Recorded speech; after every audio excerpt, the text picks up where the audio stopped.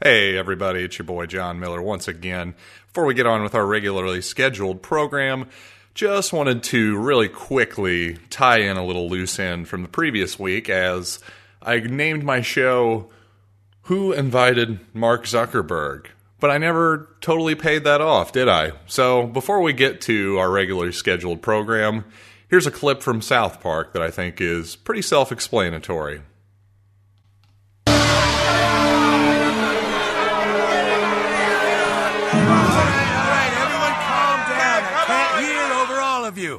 You have to do something! This guy's going around acting like everyone's stuff is his! I'm sick of getting out of the shower to find Mark Zuckerberg sitting on my toilet! Zuckerberg ate everything in our freezer and then helped himself to my wife's lubricant! All right, everyone! I just want to know one thing. Who invited him here? Come on. Who invited Mark Zuckerberg to town in the first place? We did. Huh? What's that? We invited Mark Zuckerberg to town. Uh-huh, that's what I thought. You all brought Mark Zuckerberg into your lives, and now you want the police to shoot him. Please, you don't understand. He's such a penis. Yeah, and I'm pretty sure his voice is dubbed and he does all his own sound effects. Well, that doesn't mean he's done anything illegal. Now, the police will help deal with Mark Zuckerberg, but we aren't going to shoot him. Aww. I'm sorry, that's just the way it is. You all should have thought harder about this before letting him into your lives.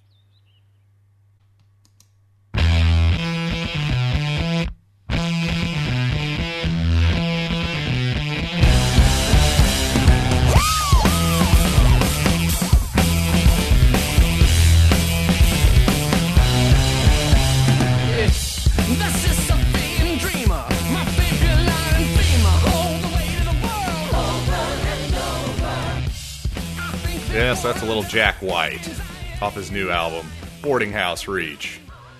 And I needed a little pick-me-up because, man, did we have a little rough little day in the market. I could say little a few more times. That'll make it more interesting.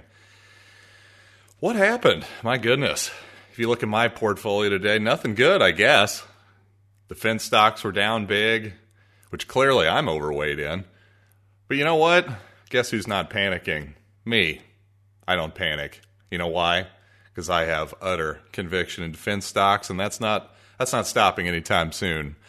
You know, Northrop Grumman was down 6% today, but I'm not the type to panic. And by the end of the day, it was still down, but not nearly 6%. Took all the rest of my defense positions and everything else in the market, defense-wise, down with it. But is there going to be a secession to war anytime soon? I don't think so. Do you?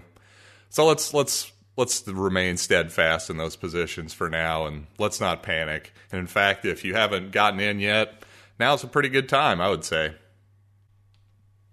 To me, the most interesting thing about these defense positions in the last few years is how they've hardly gotten any fanfare. You look at what they've done since 2001, the performance has been nothing short of incredible, and yet somehow it doesn't get the ink that maybe other types of investments have.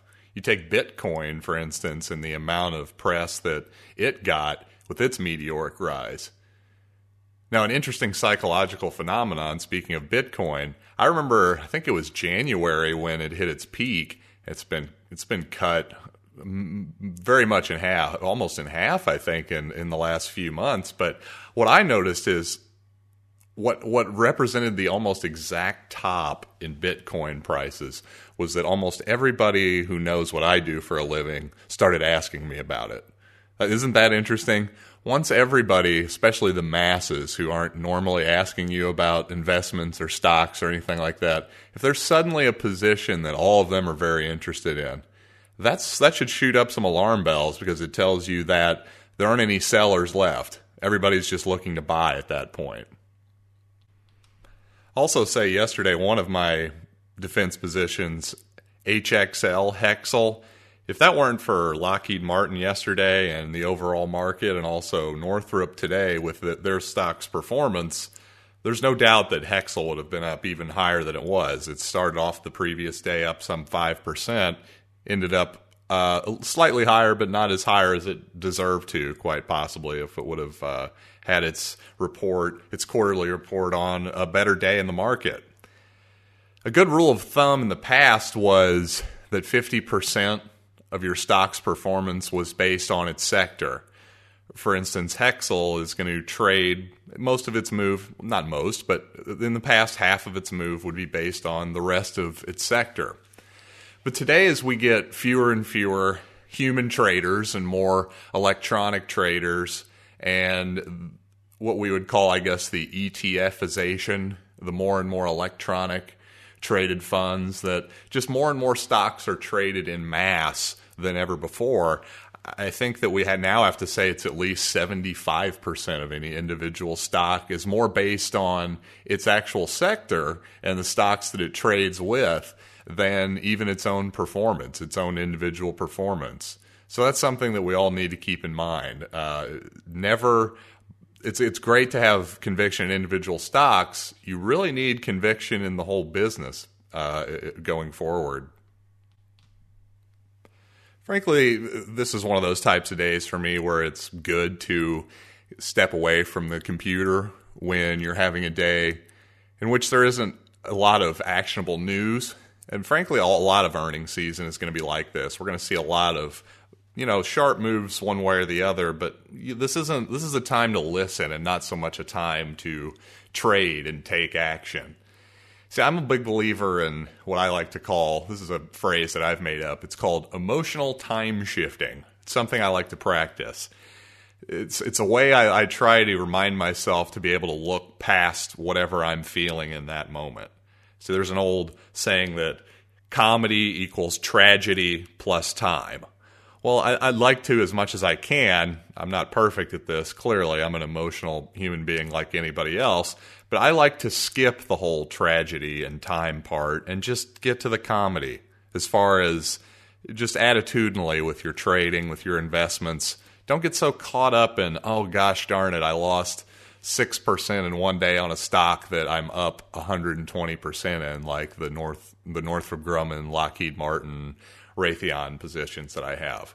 Well, let's not hand wring in the short term when in the long term we're doing fine. Let's just skip all of that emotional nonsense.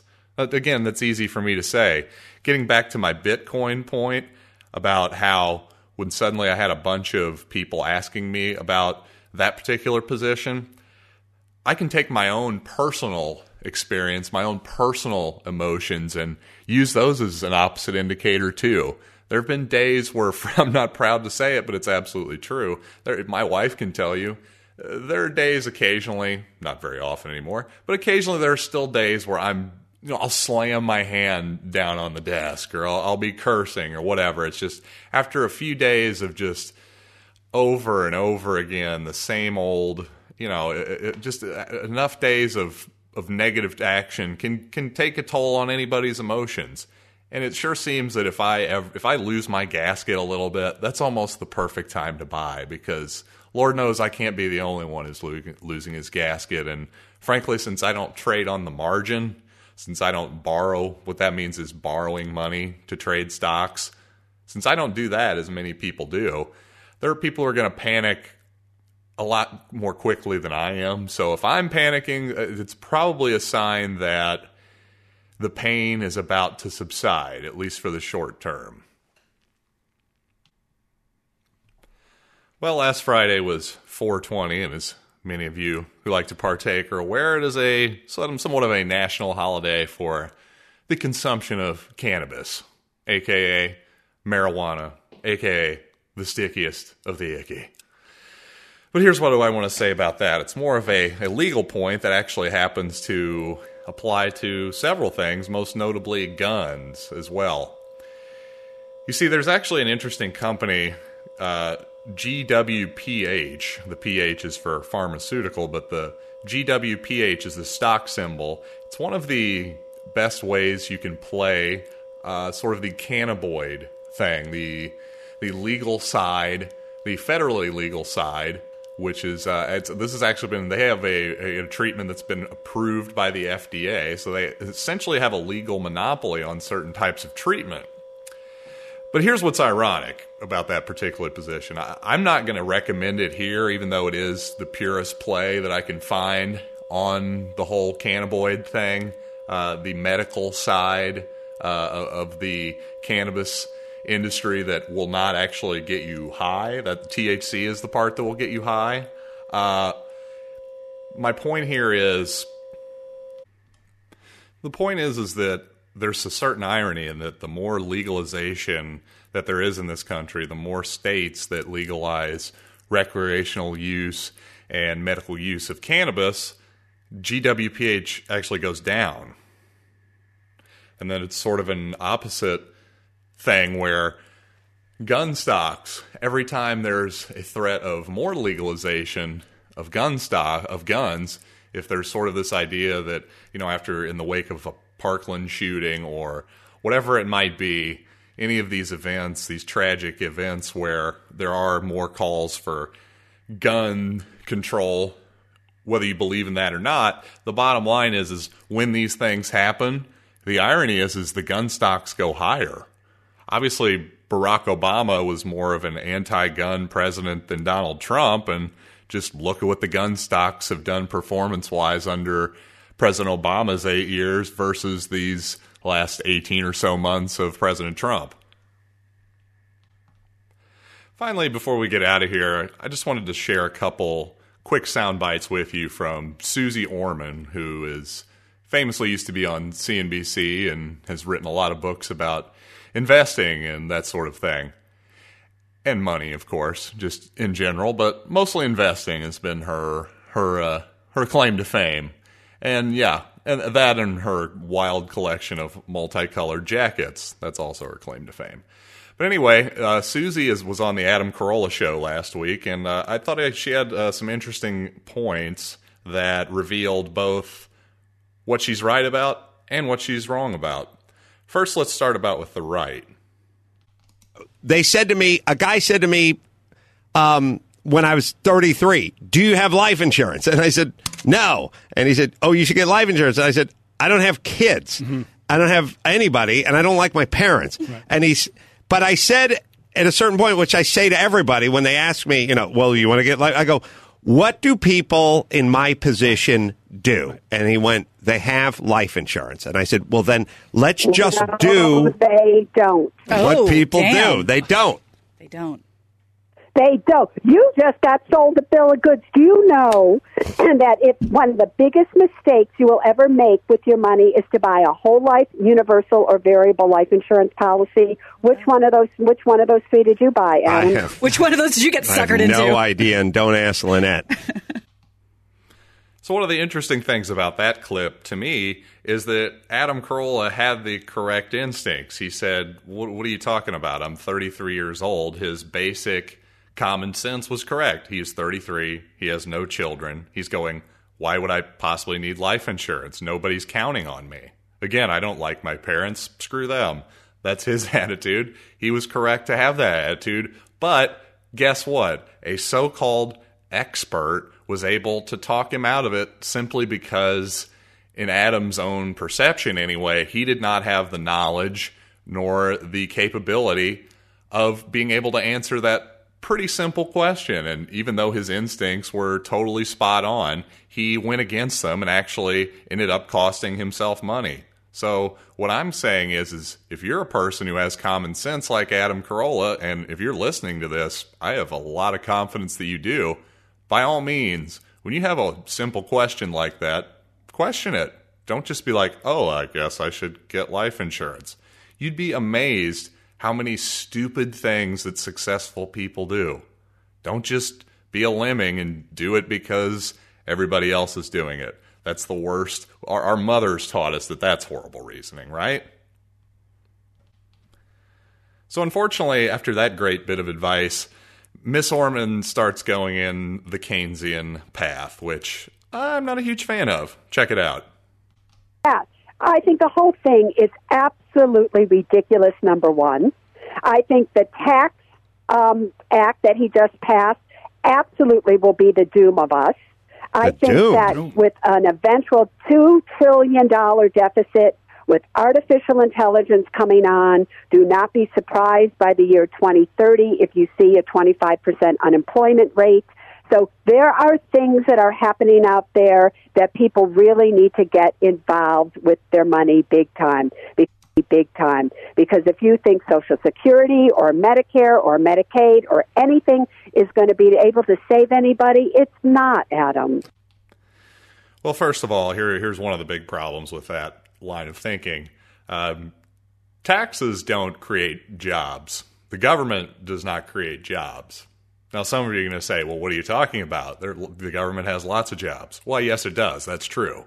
That's the seen part. The unseen part is how they're able to get the wealth that they need to to pay people to do those particular jobs. You see, there has to be productive people in the real economy making real wealth. You see, when you take away money from that economy, from real people, then there's less money for them to create jobs, to create actual wealth.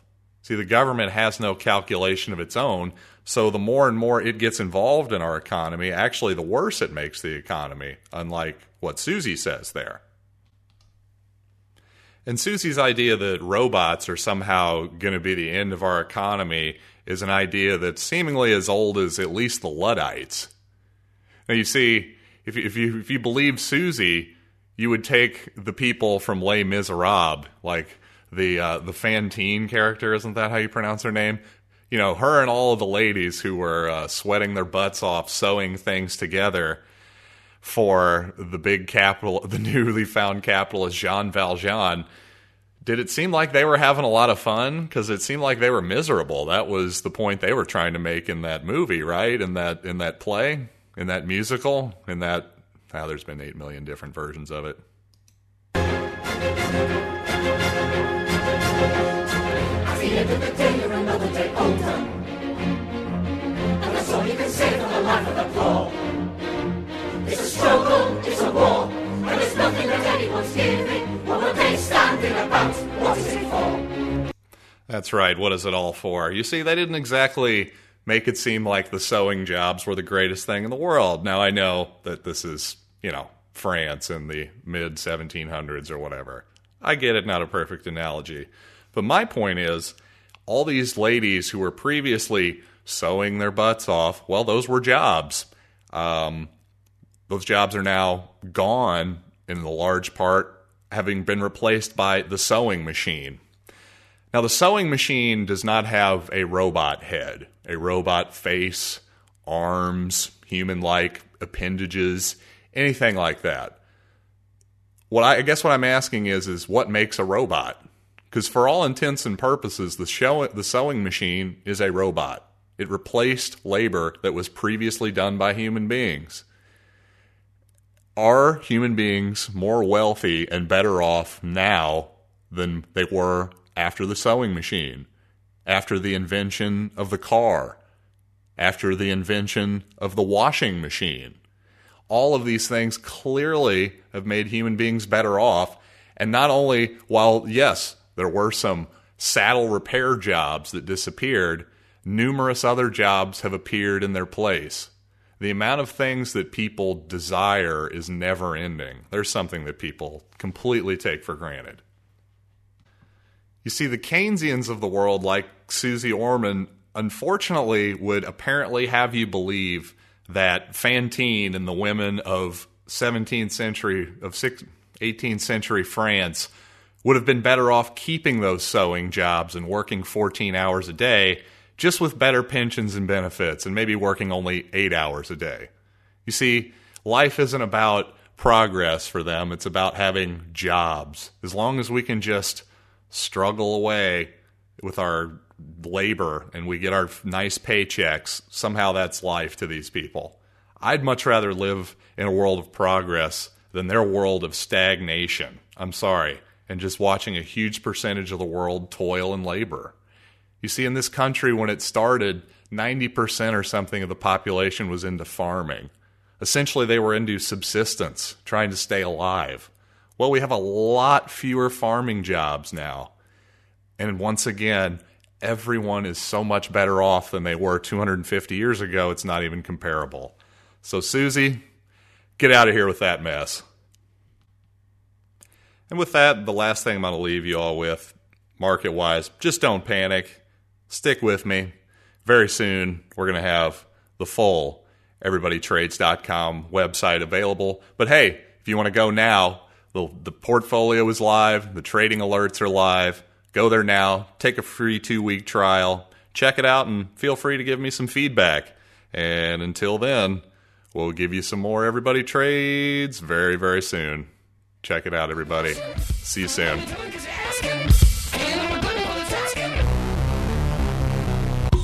And the lovers